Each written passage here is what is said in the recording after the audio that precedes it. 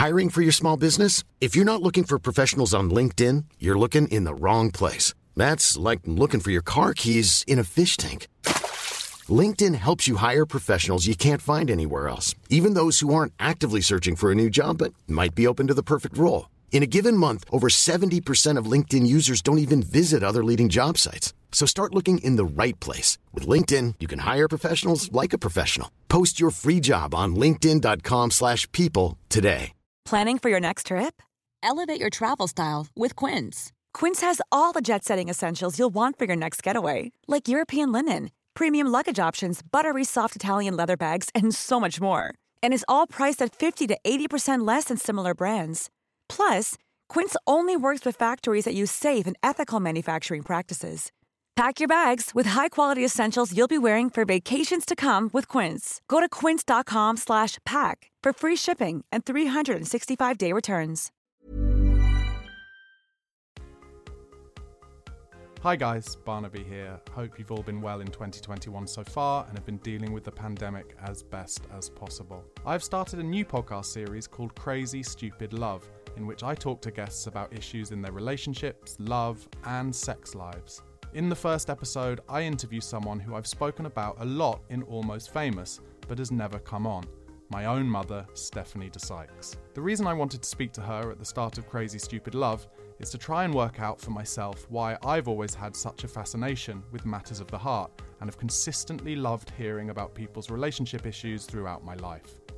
In the episode, we discuss how my own observations of her relationships with men helped forge my fascination with how people interact with each other when it comes to love, and also talk about the most difficult moment in her life and a very formative part of mine when she was raped in her early 50s by someone who just happened to be a famous sportsman, and I ask her why she's never felt willing to name the person who did it in public. The episode is coming up after this message, and I would love it if you'd give it a listen. My mum Stephanie is the main reason why the podcast Almost Famous exists, and there are many extremely relevant elements in the interview to the Almost Famous podcast. I'm really proud of this new series and think it's some of my best work. So if you like what you hear, please do subscribe or follow Crazy Stupid Love. The link to where to find the podcast is in the description box, or just type Crazy Stupid Love into the search wherever you listen to your podcasts. There are loads of amazing episodes coming up, with my guests discussing incredible dating and relationship moments that they've found themselves in, from dating an incel to the most extreme ghosting you've ever heard of, grooming, and even someone who was very happily dating a man until he suddenly told her that if she didn't, in his words, shit on his dick, it would be all over. So, as I said, please do listen to episode 1 with Stephanie here once I finish talking, but also it would be so fantastic if you'd subscribe to the podcast Crazy Stupid Love 2 and check out the other episodes. There are 3 available with the launch, then they'll be coming out every single week. Thanks so much, and hope you enjoy this first episode of Crazy Stupid Love with my very first guest, Stephanie DeSykes.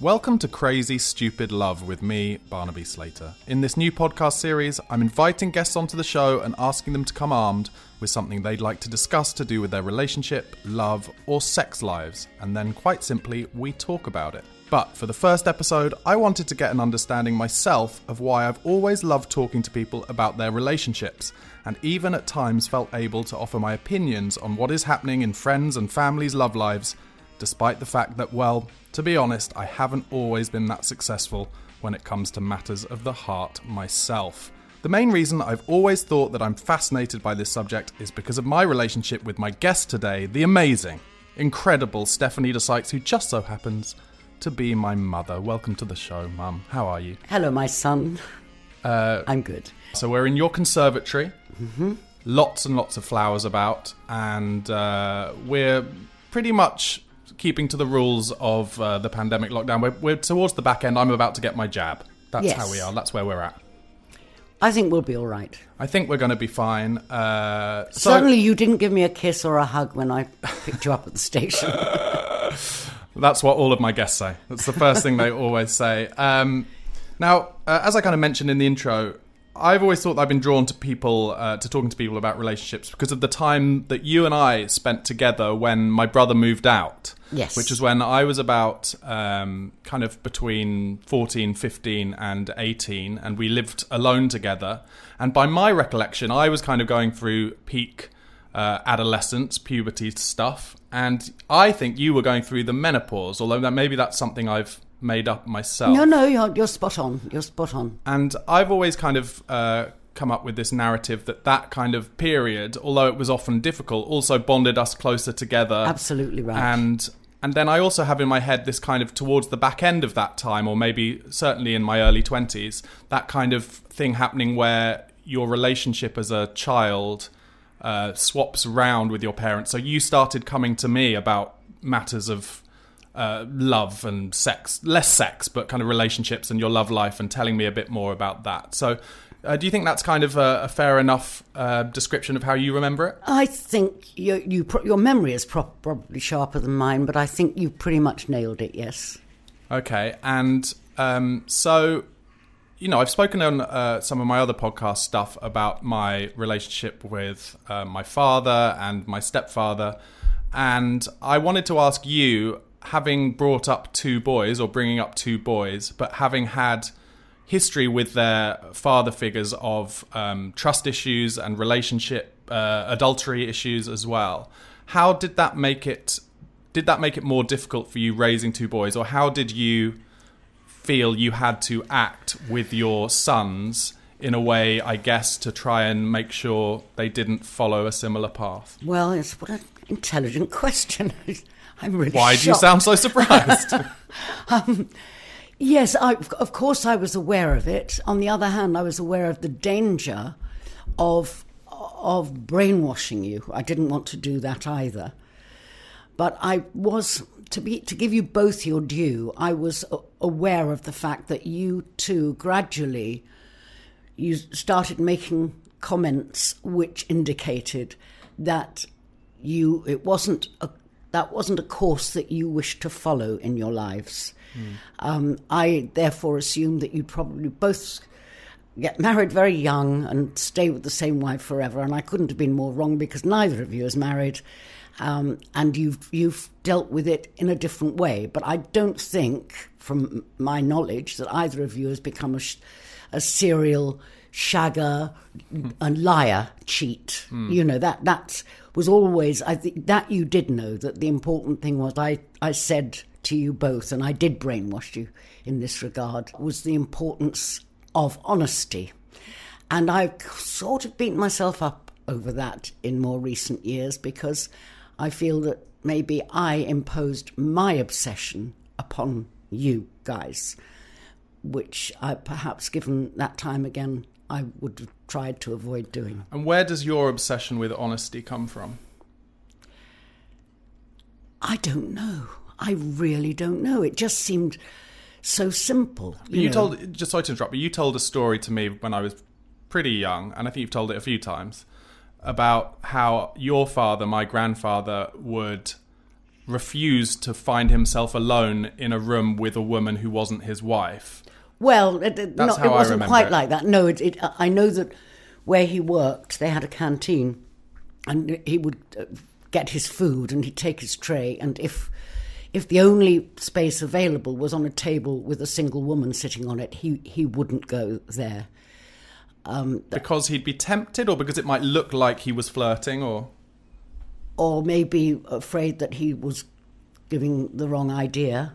To that woman, yeah. Yeah, I don't know. I mean, he was a strange man, but he was a faithful husband, and I think very often, although he had many faults that I wouldn't have wanted a partner of mine to emulate, in that regard, it was something that I wanted and expected. But I never asked a partner to be faithful. I asked them to be honest. And I think you knew that. You probably heard me shouting that in an argument. You've used the word brainwash. I think brainwash is an unfair term. I don't feel I've ever been brainwashed. You did have some rules. I remember some rules. Don't ride a motorcycle, don't take drugs. A thing that came up in a podcast I did before with a broadcaster called Emily Dean, who also grew up with quite a similar upbringing in that her parents were both kind of liberal creatives. Mm-hmm. And she said that she felt she was adulted very early, which I then asked what did she feel that meant. And she said basically that the kind of liberal conversations that her parents would have in front of her when she was very young really kind of seeped through without her realising. And so when you talk, you've talked about the rules and brainwashing, and talking about the need for us to be honest. But have you ever thought about the reality of, what was it possible that you were having those arguments in front of us too much or too early, and we would have picked up things by osmosis without realising that it has affected our ability to have relationships or deal with these kind of things? Oh, well, quite possibly. I mean, I don't recall sort of having lots of arguments there in the same room as you, but of course, I know your brother was very good at eavesdropping. Yes, and of course, voices were raised, of course, yes. But also maybe not just, I don't feel strongly that this is what happened, but I do know that, I have recollections of probably hearing conversations between you and friends, or you and, maybe at parties we had or something. Yeah, oh yes. Where I didn't understand what was going on. I'm sure my brother Toby is very intelligent.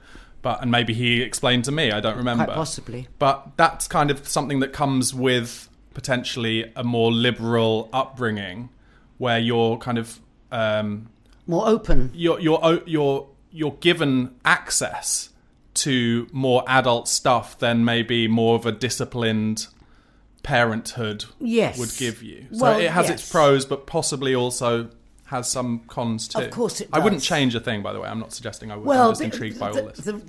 Bless you for saying that. The rule about being honest doesn't mean you have to just spill your guts all the time. There are things that you can avoid telling somebody, which I've clearly done. I think we're going to talk about that later.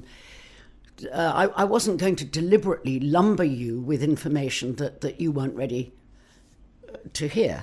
But that's not dishonest, and that's trying to get your timing right, I think. But with children, you have to be very careful. The other thing that you talking about Grandpa made me think is then... And then you actually saying, or you didn't ask my father or my stepfather to be faithful. You just asked them to be honest. My instinct right then is, of course, if as a man, if a woman were to say that to me, I'm not even suggesting that necessarily you said to them. I doubt you ever said to them, I'm not asking you to be faithful. Certainly not at the start. I'm not asking you to be faithful. I'm asking you to be honest. But if I did ever hear that as a man, straight away I'd be thinking, what you're asking me to be is faithful, but you're saying it in a different way. Well, yes, of course. Yeah. My view was, if it's all right to do it, then it's all right to talk about it. But doing it and pretending you're not doing it, where's the justification in that? That's to protect oneself. What about the other person who is 50% of the setup, the relationship? Yeah. So, and that's what always astonished me. That, I'd be told... I remember your father saying to me once, why couldn't you be like the other wives where I work and just avert your gaze? I said, well, if it's all right to do it, why wasn't it all right to tell me about it? Well, look how you react. Well, yes. Does he mean by that, were you digging in to find out what he was up to? Do you mean, or is he just saying... He would tell you, but then he wants you to not even bring it up. No, of course he never told me. He lied through his teeth. That's what he was best at, unfortunately. Not that good at it if you kept finding out. Well, no, all right. It came most naturally to him, but no, he wasn't terribly good at it. Right. And then the other thing I was thinking was, so you grew up with a father who was very faithful and single-minded in terms of making like we talked about the canteen story, and obviously very opinionated and judgmental on things of that ilk. But how do you think that affected you then, and you as a woman going into finding a man or men, having grown up with this father figure who was so straight down the line on that front, and then finding out that in your experience, from your experience, not all men were like that. Well, and a lot of women also. Sure, of course. And you're very observant, and it did affect me. Of course it did, but I mean, do you think you went into relationships naively, thinking that it would be like your father was? No, I was slightly wiser than that. But I just thought that if in a relationship we could have an arrangement whereby we had honesty, then the rest of the stuff could be dealt with as it came along, if it had to be dealt with. But in the meantime, would probably prevent a lot of problems arising in the first place. That was naive, I think. Okay. So if, for instance, then my dad, instead of, shagging everything that moved, probably giving him some credit there, if anything, because I'm sure some people said no to Stuart. Love him as I do. But if he'd come to you and said, "Oh, I'm attracted to this woman at work. I'd quite like to sleep with her," before he did it, how do you think you would actually have reacted to that? Because it's all well and good, I think, saying in hindsight, I just wish you'd have been honest about it. But in reality, surely that would have broken your heart and made, and well, you wouldn't have said to him, "Go for it. Thank you for being honest. Let's see what happens afterwards." Funnily enough, many years later, that very thing did happen to me. Quite early on in a new relationship. It was about, 12 years ago. So it wasn't, it was the last real relationship that I had. And he said that very thing. And I was so shocked because, as I say, it was so early in the relationship and he seemed so delighted that we were an item. I was completely shocked, and I did say, well, okay, I said, we'll have an open relationship then. I mean, I just didn't know what else to say. We were in a public place for a start. I wasn't going to stamp about. And in any event, it was too early in the relationship for me to make demands. So I just thought this would be the intelligent thing to say. And then he was actually going away. So it was that he might find himself in a situation while he was away rather than the fact that he'd met somebody. And his reaction was complete shock when I said, we'll have an open relationship. Because he was happy to have an open relationship on his end, but I didn't remember want it to be on yours. Vividly, he looked at me aghast and said, well, that wouldn't work. And I said, well, why not? And then he stood up and he stormed out of the pub we were in and didn't speak to me for days. Do you think that, is it possible that he did that, as in told you in advance, because you may have spoken about your previous relationships and said, all I ever asked for was honesty, and they were never honest with me until they'd been found out? Quite possibly, because we'd known each other a long time. Right. We'd been friends for many years, so we'd sort of crossed the line. And, I suppose I felt it was the only answer that I could give. And because he was going away, it meant that I had a couple of weeks to think about it and decide how I wanted to handle this situation. But also presumably a couple of weeks of being upset and wondering what he was up to. Yes, but I just needed to buy myself some time at that because I was so shocked. Right. So I don't know. Do we always know what we will do as a result of something we've said? I don't think we do. Sometimes we come up with the best thing that springs to mind at the time. And I think that was one of those. So if your father had said it to me, I think it would have depended on whether it was before or after I had children. I think once you have children, the rules have to be pretty... But he'd been unfaithful to you before you had... Oh, yeah, we'd split up and all sorts of nonsense. Right. Yeah. No, I'm not trying to... Not in any way... I think the reason why I think this is worth talking about is because I think it's incredibly relatable to people, whether they've had children or not, to be in situations like this. But I think what you don't hear about a lot, or the stories you don't hear a lot about, are the people who've been through all of that, had children, come out the other side and have like a hindsight view on it. In my experience, and this is what this podcast is about, when I talk to people or when I talk to my friends, and they're in these situations where that we've all been in, where you're with someone and you've split up, and then you think, oh, should we get back together? And maybe you do it over and over and over, and everyone tells you, oh, you have to not do it, you have to not do it. But sometimes drawn back to people. Well, it's there's just reality. There's an awful lot of needing to win as well involved in all that. Which, what do you mean by that? Well, I've got a girlfriend who has a partner, a husband who really she should have got rid of years ago. He treated her absolutely appallingly, and he ended up with another woman, and she took him back, and now she's basically looking after him because he's not very well. And I said, why on earth did you, he behaved so appallingly. And she said, I had to win. She said, I had to beat that other woman. I said, yeah, but she was getting the rough end of the deal. She was going to get him. I mean, the man's an arsehole. He's stolen money from her and all sorts of things. No, she had to win. And there's an awful lot of that in relationships as well. Yeah. Got to win. Power games. Yeah. But that example sounds, and a lot of these are, but it sounds like codependency as well. And it might be easier for her to say, oh, I had to win, even though that is a great... What comes across to me as a great kind of rare line of honesty from someone. It doesn't sound like something that someone would openly admit that often. But also it might be slightly easier for her to say that to you than to say, I need him, I can't live without him, when you know he's done all this stuff. And also, she could live a lot better without him because he's so damn needy and difficult. But so basically, hers was a Pyrrhic victory, Yeah. But very often that's what people do. They'd rather have a Pyrrhic victory and end up with the thing that is worse for them than actually have that strength to walk away. That's the difficult one.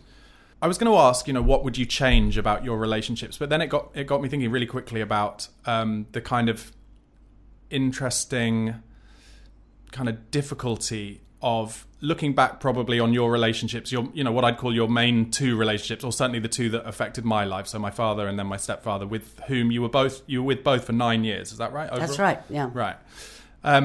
So particularly when it comes, I guess, to with my dad, I wonder, how do you feel now looking back in terms of things you would change, but also when, yes, he treated you badly continuously, but also you had the children with him, with which you're probably most, I'm not bigging myself up, but it's the thing that makes you happiest in your life and most proud. My and stuff biggest like achievement, that. yes. Right. So how does that kind of manifest itself in terms of your thought processes, looking back on your life and thinking, things you would have changed or could have done differently to make you happier now? Were it not for you boys, what I would have changed would be that I would not have got involved with your father in the first place. But... You hated him when you first met him anyway, right? Funnily enough, yes, I did. But the truth is that I was incredibly broody. And here's another problem. What age was that then? Well, late 20s. And the broodiness was just getting... And in those days, that was late not to have had children. I mean, I gave birth to your brother when I was 31. And there was something on my notes in the hospital. I don't know if I've got the wording right, but something like elderly prima gravida or something. Right. And I think I invented your father, really. I mean, he had great qualities as well. And we had the music that we could write together, which was so for very anyone important. who doesn't... let's assume that nobody has listened to any of the other podcasts I've done. My parents were both musicians and they met as a result of working at the same record company. Yeah. Right. Really... I should have known better, and I did know better. Talk to me about what you mean when you say you invented him. Well, I believed that he had qualities that only I could expose and reveal, and it's pathetic. I think that's quite common. Well, I think that's quite is. a common feeling where people, if they're telling you about their relationship issues, and they won't be as honest as you've just been, I think, but what they feel is only they are capable of seeing the real person. Yes, I think it's classic stuff. Yes, I call it invention. I mean, I don't want to... Can you give any examples of what that meant on a day-to-day basis? I mean, other than, I guess, the adultery that we've talked about. Well, he'd been married before. He had a daughter, of course, your sister. And he could have been a better father, clearly. And I therefore should not have chosen him to have my babies with. But I was so broody that I would almost have sort of, chosen anybody. Isn't that dreadful? And that's incredibly honest. And I certainly know of, friends of mine, people in my friendship circle, where I look at them and think, I think there's an element of that potentially, where it gets to a certain point. Listen, Mother Nature is a very powerful force. She's not interested in our hearts. She's interested in the procreation of the various species, and we're one of them. And that's all that matters, really. And you said a fascinating thing there about having seen how my dad treated his daughter, my sister Tracy, when you met him.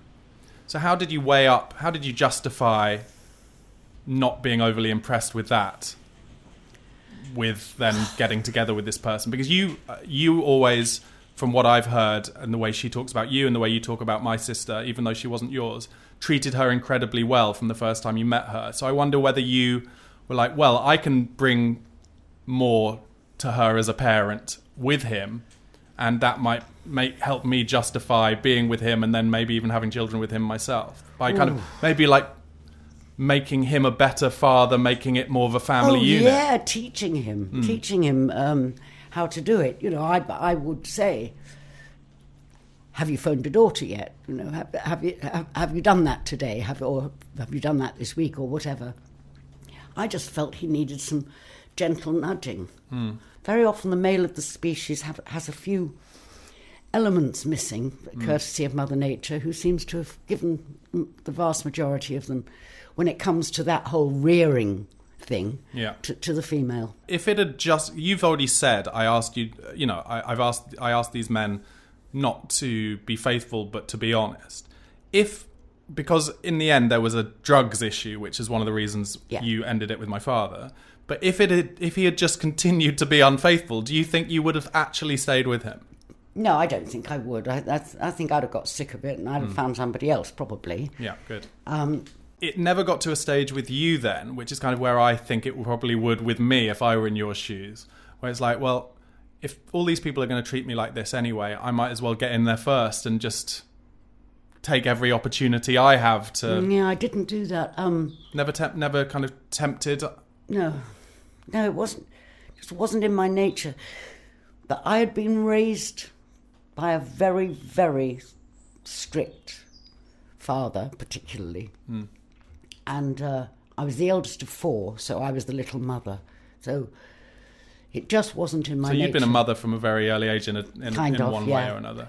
And I think you know this, but even my own mother once said that she found me to be a bit of a prude. Wow.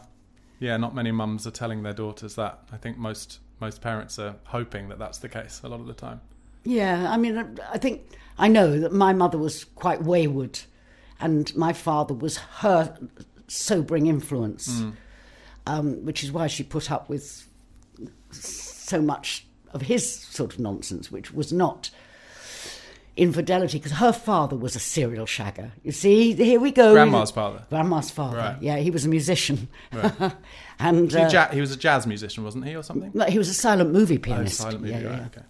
And so she was looking for stability. And because she had some of her father's genes and she'd been very wayward and she'd had to be packed off to her grandmother's at 14 because she was shinning. She knotted some sheets together to get out of her bedroom to go to the local TB sanatorium where there were lots of young men, patients, Good for her. So she was a real handful. So she met my father, who I suspect that he was a virgin when they married. Yeah, I believe so. I can't know because we never sat and had this kind of conversation. No. But I do suspect that. Because I think the way that you feel about your father isn't quite, I think it's shaded by the last couple of years when, a grandma had died and he was very, very old and angry. Yeah. And my feeling is that actually you think he hates you or hated you. but I think he loved you very much, but you can't remember back past those last couple of years because he was so mean over those last couple of years. I think I don't know. If he'd only had a bloody podcast, then this could have been, you could have had this chat and it'd be recorded for eternity. We could have done. The truth is that I'm sure that I could have sat down and had conversations with my mother, but I didn't want to. I wanted her to remain my mother. I didn't want to scratch beneath the surface. Right. Interesting, whereas you do. Yeah, but I mean, I'm 40. It's taken a while. Well, yeah, but I was 60 when she died. Sure. So, yeah, I mean, and it's a generational thing. I think it's just become more apparent that people talking is way better than people not talking for everybody's mental health. And I suspect my sister has probably had some conversations with my mother when she was alive. Right. Of which I was unaware, but I'm happy to remain unaware. Isn't that weird? Well, yeah, that's absolutely your prerogative, isn't it? Yeah. So I'm going to bring us on to another very important moment very difficult, probably the most difficult moment of your life, but also something that I suspect, having known myself since my early 20s, has probably affected my life probably more than I even am aware. So I wonder if talking about it might help as well. And it's a topic that, I mentioned to you before we went on, that doesn't really get talked about. What is being talked about in public a lot now is sexual abuse, certainly. Mm-hmm. But I think the narrative of sexual abuse a lot of the time when it's talked about is of it happening to young people, by which I mean, teenagers, obviously, or kids first and foremost, but then teenagers and people in their 20s and possibly 30s. Mm-hmm. But you were actually sexually assaulted when you were in your early 50s. Mm. And we talked about it you told me for the first time, I think, when I remember it being when I came back from university one weekend. I think you thought it was maybe a bit earlier, but... No. I'm surprised it was that soon. That's kind of how I remember it. And also this was kind of at the very beginning of when date rape was being talked about, and Rohypnol specifically. And you were a victim of date rape, and I wanted us to talk about it and find out how you feel that has affected the rest of your life after that, in terms of in general, but also in terms of being able to have relationships and trust people, even if I doubt you trusted any man before that, but it must be a fucking nightmare since then. Okay, well, I just think, I've got to say, I think the term date rape is a misnomer. Go on. For a start, because you went on a date. Well, exactly.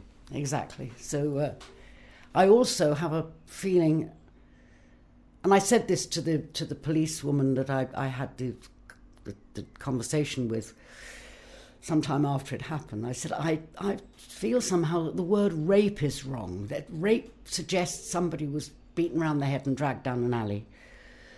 But the date rape drug thing, as it's called, doesn't involve any violence at all, because the victim is utterly compliant. Yeah. So you could you explain to us a little bit about you writing an article quite soon afterwards, anonymously, that then appeared in a newspaper. And then what I thought I'd do is just read the article out, because that'll explain what happened. And it was written at the time, which I think is also really important. Yes, it was contemporaneous. But talk us through, just quickly before I read it, how it came about that you thought that was a good thing for you to do and to help with awareness. Two things. One was that the few things that we were reading about at that time in the newspapers about these date rape drugs pertained to the USA. Right. That's why when it happened to me, And what year was this? 1999? Yeah. Mm-hmm. I couldn't find anything out. I wasn't on the internet. I didn't know what was going on, and I had to reach out to my sister and a friend who were on the internet to try and do some research. So the initial thing that I wrote was for them, as memories started coming back.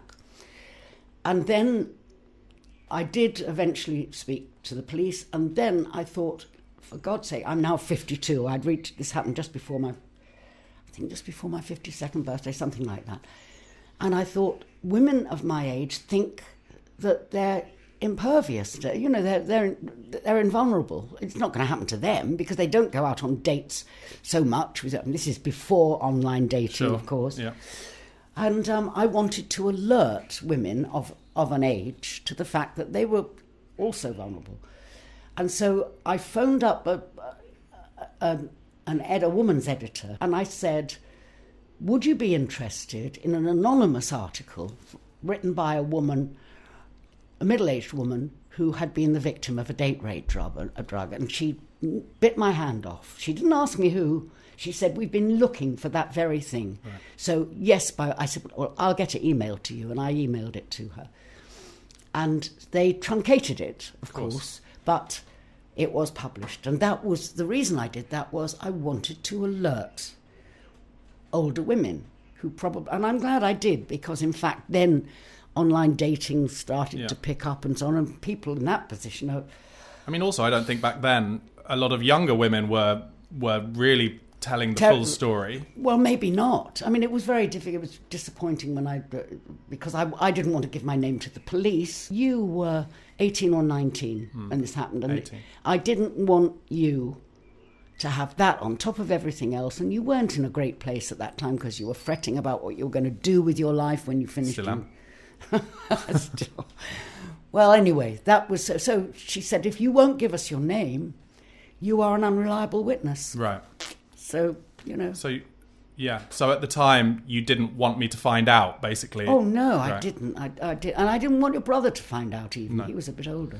Okay, so I'm going to read this article. It's quite long. I will, but this is the full article that you wrote that they then edited to put in the Mirror. Okay. When a woman reaches 50, she tends to assume that she has either experienced or deliberately avoided experiencing just about everything possible. Certainly, she likes to think that she is aware of all the dangers associated with being female, particularly if she is single. Becoming single again in my 40s took some adjusting to. It had not been my choice, and for 3 or 4 years it was difficult to see anything other than the disadvantages of my situation. But gradually I began to almost enjoy it sometimes, eventually even learning to savour the pleasure of going to a function as a single person and meeting and enjoying conversations with people I might never have met had I been with a partner. I started to relish the fact that I now had complete freedom to choose where I went and what I did, that I was in control, and that was my big mistake. I had been invited to a big charity function at a rather splendid venue. The invitation came from the organiser of the event, and I realised that I would know no one there but him, and that he would be too busy organising to be able to spend any time with me. But hell, I could cope with that. I'd become rather good at it. And sure enough, as soon as I arrived at the champagne reception, I was invited to join a party of people who had noticed that I was alone and were only too happy to include me. I chatted with the husbands, I chatted with the wives, and even allowed myself a silent word of congratulation. I was doing well. When we were called into dinner, I found that I was sitting at a table with another mix of people, none of whom, of course, I knew, but they were equally charming. In fact, during the course of the evening, you could almost say that friendships were forged. Certainly one couple had given me their address and telephone number and invited me to visit them if I was ever in their area. I had a splendid time. I was careful to limit my intake of alcohol because I had been asked to play a part in some of the charity presentations, and so, aside from 1 glass of wine with dinner, I drank only mineral water. One of the husbands at my table danced with me, and I was relieved that I had straps sewn onto the bodice of my evening dress. Very safe, very respectable. Many of the guests had been given rooms at a nearby hotel, and we were taken back there on the coaches which had brought us. My new friends from the dinner table suggested we repair to the bar, which was filling up with others in evening dress, presumably guests from the same function. I did have a little more wine now, but still plenty of mineral water. It was late, but I was enjoying myself and felt far more alive than I would have done had I been drinking alcohol all evening.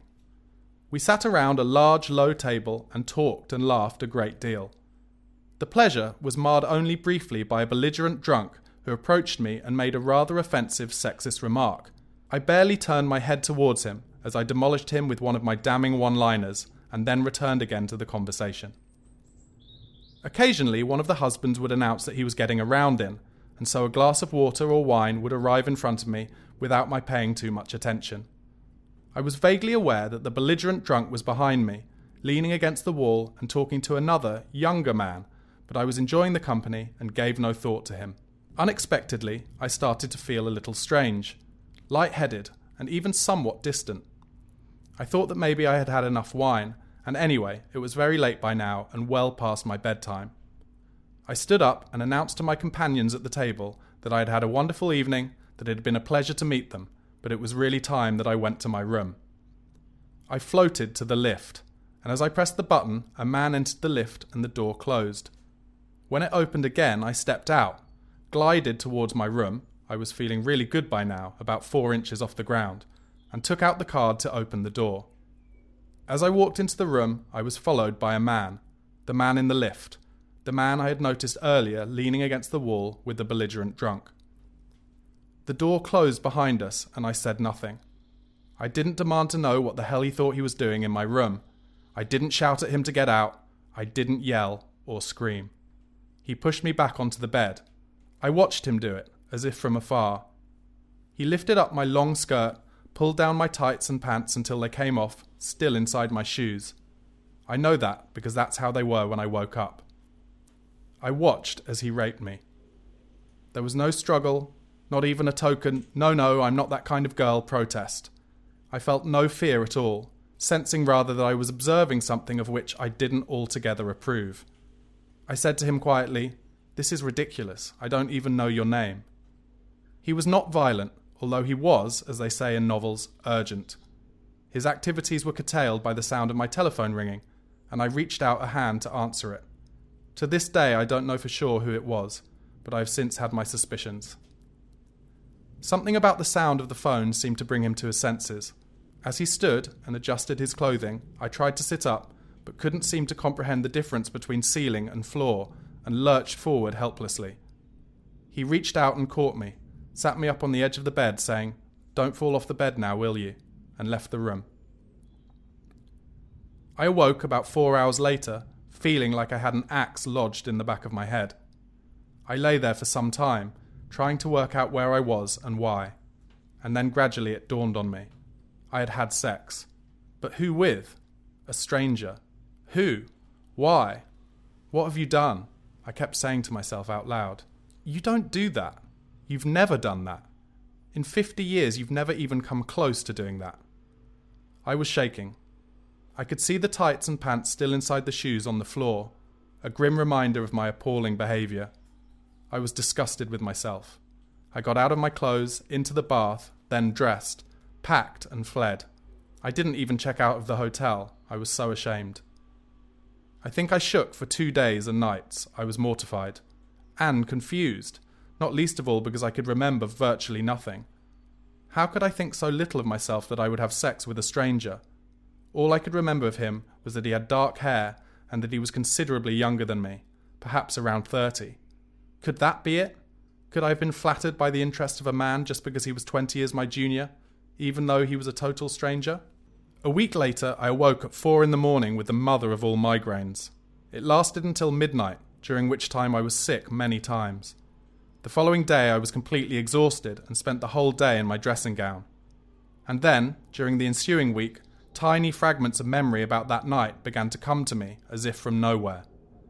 They didn't necessarily make a great deal of sense, because they were so disjointed, but at least now I was beginning to remember something. The man in the lift, the belligerent drunk, although for the life of me I still to this day can't remember what he said to offend me, or what I said in reply. A few days later I was reading the newspaper and a word leapt out at me from the page. Rohypnol. I'd read about it before. Well, scanned articles about it before, really, because at my age it didn't seem to have any relevance to my life, and I don't have daughters. And even as I saw the word this time, I didn't trouble to read the piece, and yet over the next day or two it seemed to haunt me. Could this, after all, have something to do with what had happened to me? Or was I seeking to justify what was simply an appalling error of judgment on my part? I had spoken of my experience with no one. The sense of shame was too overwhelming. But now I began to wonder if I should, now that I had the beginnings of a suspicion that perhaps my acquiescence might have been brought about by a drug. I confided in my sister and then in a close friend. I told them that I wanted to share with them everything that I could remember, because it was desperately important that I tell of my experience before researching the subject. I needed to know that I was telling the truth, and not just clutching at straws in order to assuage my guilt. One of them then accessed everything she could find about Rohypnol on the internet. She phoned me up. "You've got to read this," she said. "There's absolutely no doubt in my mind that this is what happened to you." So, thank you firstly for letting me read that out.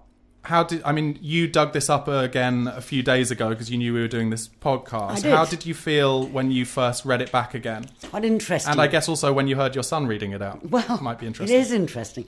That was written in 2000, or certainly it was saved on my computer in 2000. Right. So I managed to get it off an old hard drive. And I emailed it to you and to your brother, out of fairness. But interestingly, I didn't read it for a couple of days. Right. And it's not as if it's an issue for me. It really isn't. It's just that for some reason I didn't want to address it yet. And then 2 or 3 nights ago I thought, OK, I'll read that. And it was interesting to read it. It raises some questions for me that I won't bore you with. Why do you think they'd be boring? I should say, just before you answer that, I have no recollection of ever having read that before the other day. No, you won't have done, because one of the reasons I thought I might never find it on the old hard drive was because I remember deliberately saving it with a name that wouldn't alert you, because you used to use my computer. And of course, back in the day, in those days, I didn't have the internet. So the reason that I went on the internet was to research this very issue. Yeah. Particularly because officially it didn't seem to be in this country. Everything that appeared in newspapers about Rohypnol, or date rape drugs as they called them, seemed to be happening in the USA and not here. So I think looking back, I think I was probably one of the early victims. Yeah. I don't know. I haven't researched that actually to find out when it first started appearing here. And you talked a lot about it. The thing that really stands out, all of it obviously is appalling, but the things that stand out to me are you talking about your own shame and how it links to your sense of self in terms of how you've been as a woman in terms of sex with people you don't know and relationships and that kind of stuff. Well, think about this, Barney. If it had been a way of life for me, which it is for some people, and that's fine, I don't judge anybody. If it had been a way of life, then I would just assumed that was another one. Right. Had I been a party girl, having fun wherever she could find it, which is absolutely fine, as I said, I would never have suspected. I'd have thought, bloody hell, I must have had too much to drink. I didn't think I'd drunk that much. And presumably that's to suggest then that it might have been and still be far more prevalent than people even realise. Well, I fear that could be the case. I fear it could. I think the thing that really made me feel so ashamed was the fact that I'd been so totally compliant. And just, why did I not do the sort of thing that I would normally do, which is say, who the f*** are you? Get out of my room, and scream and shout. And I didn't. It was just so out of character. Just to be this, whatever you say sort of person. Right. Just... But a full out-of-body experience. Yeah, it was. It was very much an incapability like that. of saying anything that you would normally say. Yeah, but I wasn't scared. And I do remember when I reached over to answer the hotel phone, my arm was like a lead weight. Right. I didn't write it in there, but I do recall that very vividly. We've all been drunk, but that doesn't happen. And you can wake up with a hangover, but feeling like somebody's put an axe through the back of your head. No, it's really severe. And I really had been very, very careful about what I'd had to drink that night because I was on duty. I was actually working. Working. And you mentioned before I read out the article that you then afterwards, once you'd kind of put 2 and 2 together, you then did speak to the police about it. Eventually, I guess it's worth telling us kind of what happened when you did that and how and whether you felt it was worthwhile having done that. No, I didn't. I didn't regret trying, but because they took you to a safe house. They did, in Wimbledon. I don't remember where, but I remember it was a safe house in Wimbledon. She was very nice, very clearly very experienced. with rape issues. And I do remember saying to her, "You're going to think I'm mad, but I have a suspicion that there were two people involved here. That one was, my suspicion is that one probably supplied the wherewithal. The belligerent drunk. Yeah. Mm-hmm. And the other, who was younger and better looking, was supposed to get the ball rolling. And then when I was completely out, he'd come in. That would be what the phone was. I said to the police woman, "You're going to think I'm mad." And she said, "Not at all." She said, "You have no idea how many rapes take place in tandem. People don't seem to realise." Right. And I didn't know. No, I've never been aware of that as a common thing. It's what she said to me. Yeah. But because I wouldn't give my name, and I've already explained why I wouldn't give my name, because I didn't want you or your brother to be traumatised by it. Or my parents too, to be fair. And my father never knew. I eventually told my mother, but my father never knew. I was an unreliable witness. All I wanted them to do was put a flag against their names, because by this stage I had ascertained who they were. And how did you ascertain who they were? Well, I knew who he was anyway. He was a snooker player. A bit of a celebrity. A professional snooker player. Yeah. Mm-hmm. I had, after a few weeks, I phoned up the guy, the old friend who had invited me and asked me to do this celebrity pulling, the raffle tickets thing. And I didn't want to tell him what had happened. He was a huge bear of a man, real cockney. He'd been in management. I suspect by then he used to manage people in the music business, but I suspect by then he must have been managing people in sport. But I did know that he had been acquainted with some pretty dangerous people, and he was fond of me. He was like a big brother to me. And if I told him what had happened, he'd have killed them. Right. It was so I didn't dare. So I just phoned him up and I said, "Can I just ask then? So why did you feel any need to protect them when they just done what they'd done to you?"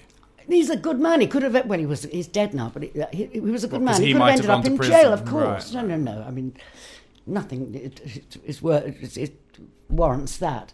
So I just phoned him up after 2 or 3 weeks and said, "Look, I'm sorry I haven't phoned you before. I just wanted to say thank you for inviting me. What lovely people I met." And I said, "Who was the ugly drunk?" "Some sort of sportsman." And he said, "Oh," and he told me he don't want any horrible piece of work. Right. So I said, "Oh, that's right." And who was the younger guy he was with? And he told me. Right. And that's the professional snooker player? Yeah. Right. And then maybe a year or so later, a girlfriend of mine who is a keen snooker fan phoned me up and said, "Turn BBC Two on, he's on." Right. And I looked, and there he was. So that's where my question was going to be leading, is obviously in the last 10 years, 5 years especially, people have now come out and women have been brave enough to come out and tell of stories where they've been sexually abused or assaulted or abused in any way. And particularly that has kind of started from, or people, a lot of people say that they've felt brave enough to be more honest about it because famous people have started to do it as well. So even in the last few weeks, Marilyn Manson has been outed by a number of his exes as a terrible sexual abuser. I can think of Shia LaBeouf recently, along with many, many other examples. Why do you feel the need to protect somebody who treated you so appallingly? Is it because of you be afraid of retribution? Well, let's be honest here. The guy would deny it. No, he'd say, "Yeah, I had sex with her. She didn't say no." Well, she didn't say no. Let me tell you, I didn't say no. Right. The problem was that, this is why I think rape is too strong a word. I was utterly compliant. But if you hadn't been given a drug, then you wouldn't. How do we prove? This is the problem with that drug. It doesn't stay in the system long enough for you to realise. Sure, but arguably what you're doing is you're allowing a justification for it that, to me, isn't there, because it just would never have happened. It just wouldn't have happened otherwise. It's not like, the old argument for these things, like, she was drunk, she was gagging for it, she was begging for it, all of that stuff, which is what people have been, men particularly, have been saying for years about women in similar scenarios. Absolutely. But the difference. You've drunk alcohol. You know the difference between how you felt all the other times and how you felt that time. This guy and I, had not had a conversation at all. Right. We'd not been introduced. But what I'm saying is, it's clear, and I think it would be clear to any woman listening who'd had similar situation, that what you suspect happened is what happened. But it feels a bit like you're protecting the possibility that it didn't happen like that somehow. No, and protecting him a little bit as well. You've got to remember that the reason... Can we talk about Noel Clarke? Because yes, this is good very example, current. yeah. The reason that BAFTA gave him the award, even though they knew there were question marks against him, was because they had no evidence.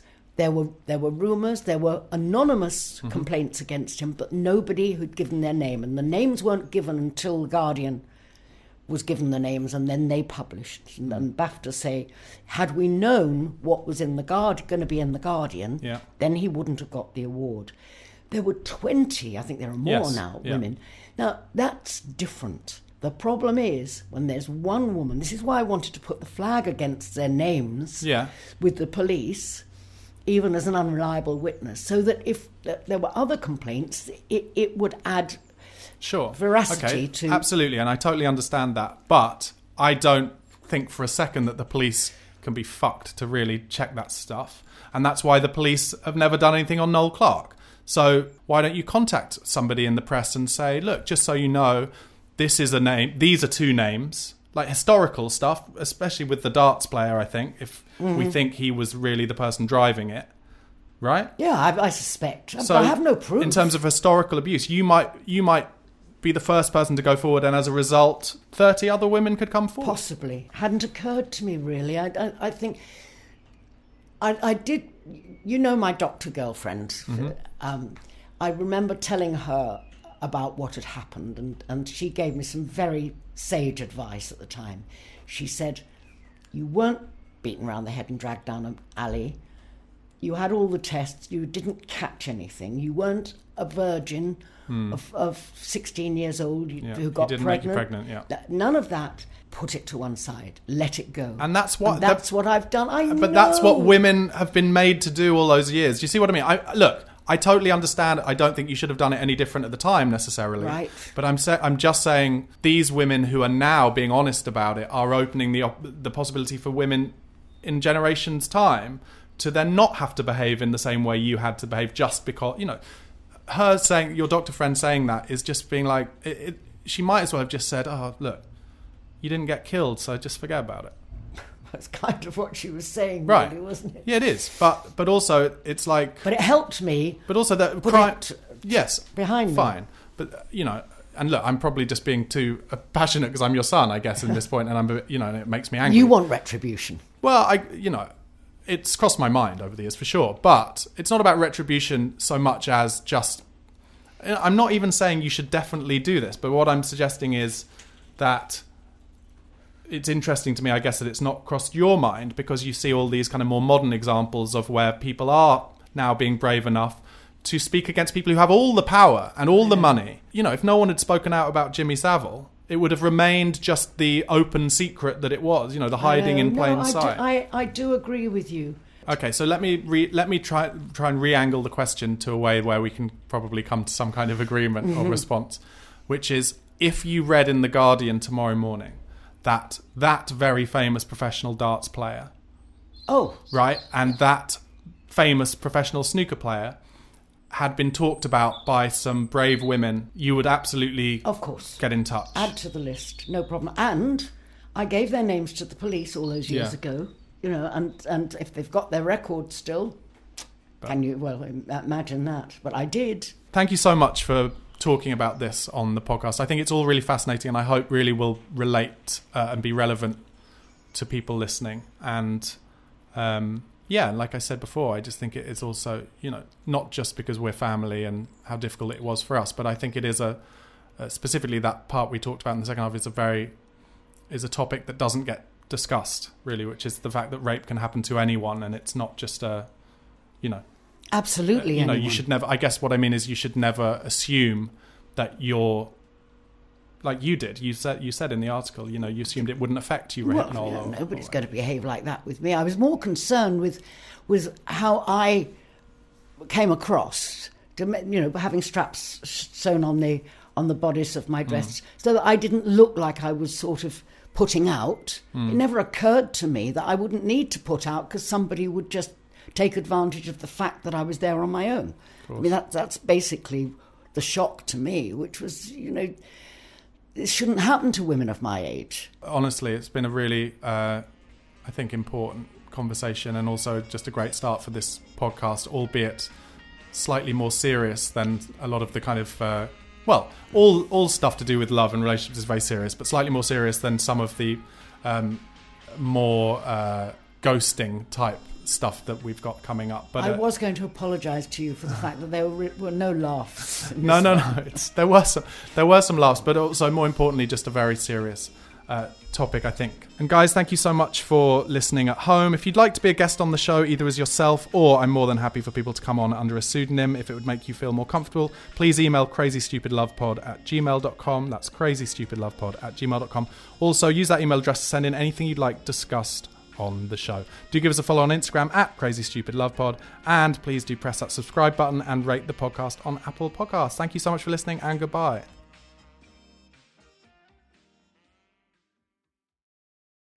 I really hope you enjoyed that first episode of Crazy Stupid Love and found some of it relatable and relevant to your life in some way.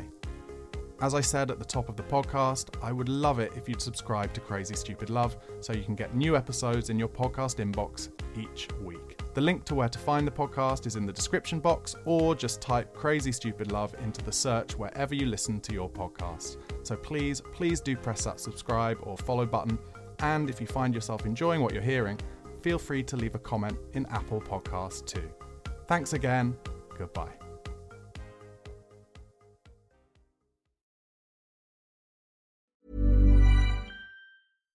Hi, I'm Daniel, founder of Pretty Litter. Cats and cat owners deserve better than any old-fashioned litter. That's why I teamed up with scientists and veterinarians to create Pretty Litter. Its innovative crystal formula has superior odor control and weighs up to 80% less than clay litter. Pretty Litter even monitors health by changing colors to help detect early signs of potential illness. It's the world's smartest kitty litter. Go to prettylitter.com and use code ACAST for 20% off your first order and a free cat toy. Terms and conditions apply. See site for details. Planning for your next trip? Elevate your travel style with Quince. Quince has all the jet-setting essentials you'll want for your next getaway, like European linen, premium luggage options, buttery soft Italian leather bags, and so much more. And is all priced at 50 to 80% less than similar brands. Plus, Quince only works with factories that use safe and ethical manufacturing practices. Pack your bags with high-quality essentials you'll be wearing for vacations to come with Quince. Go to quince.com/pack for free shipping and 365-day returns.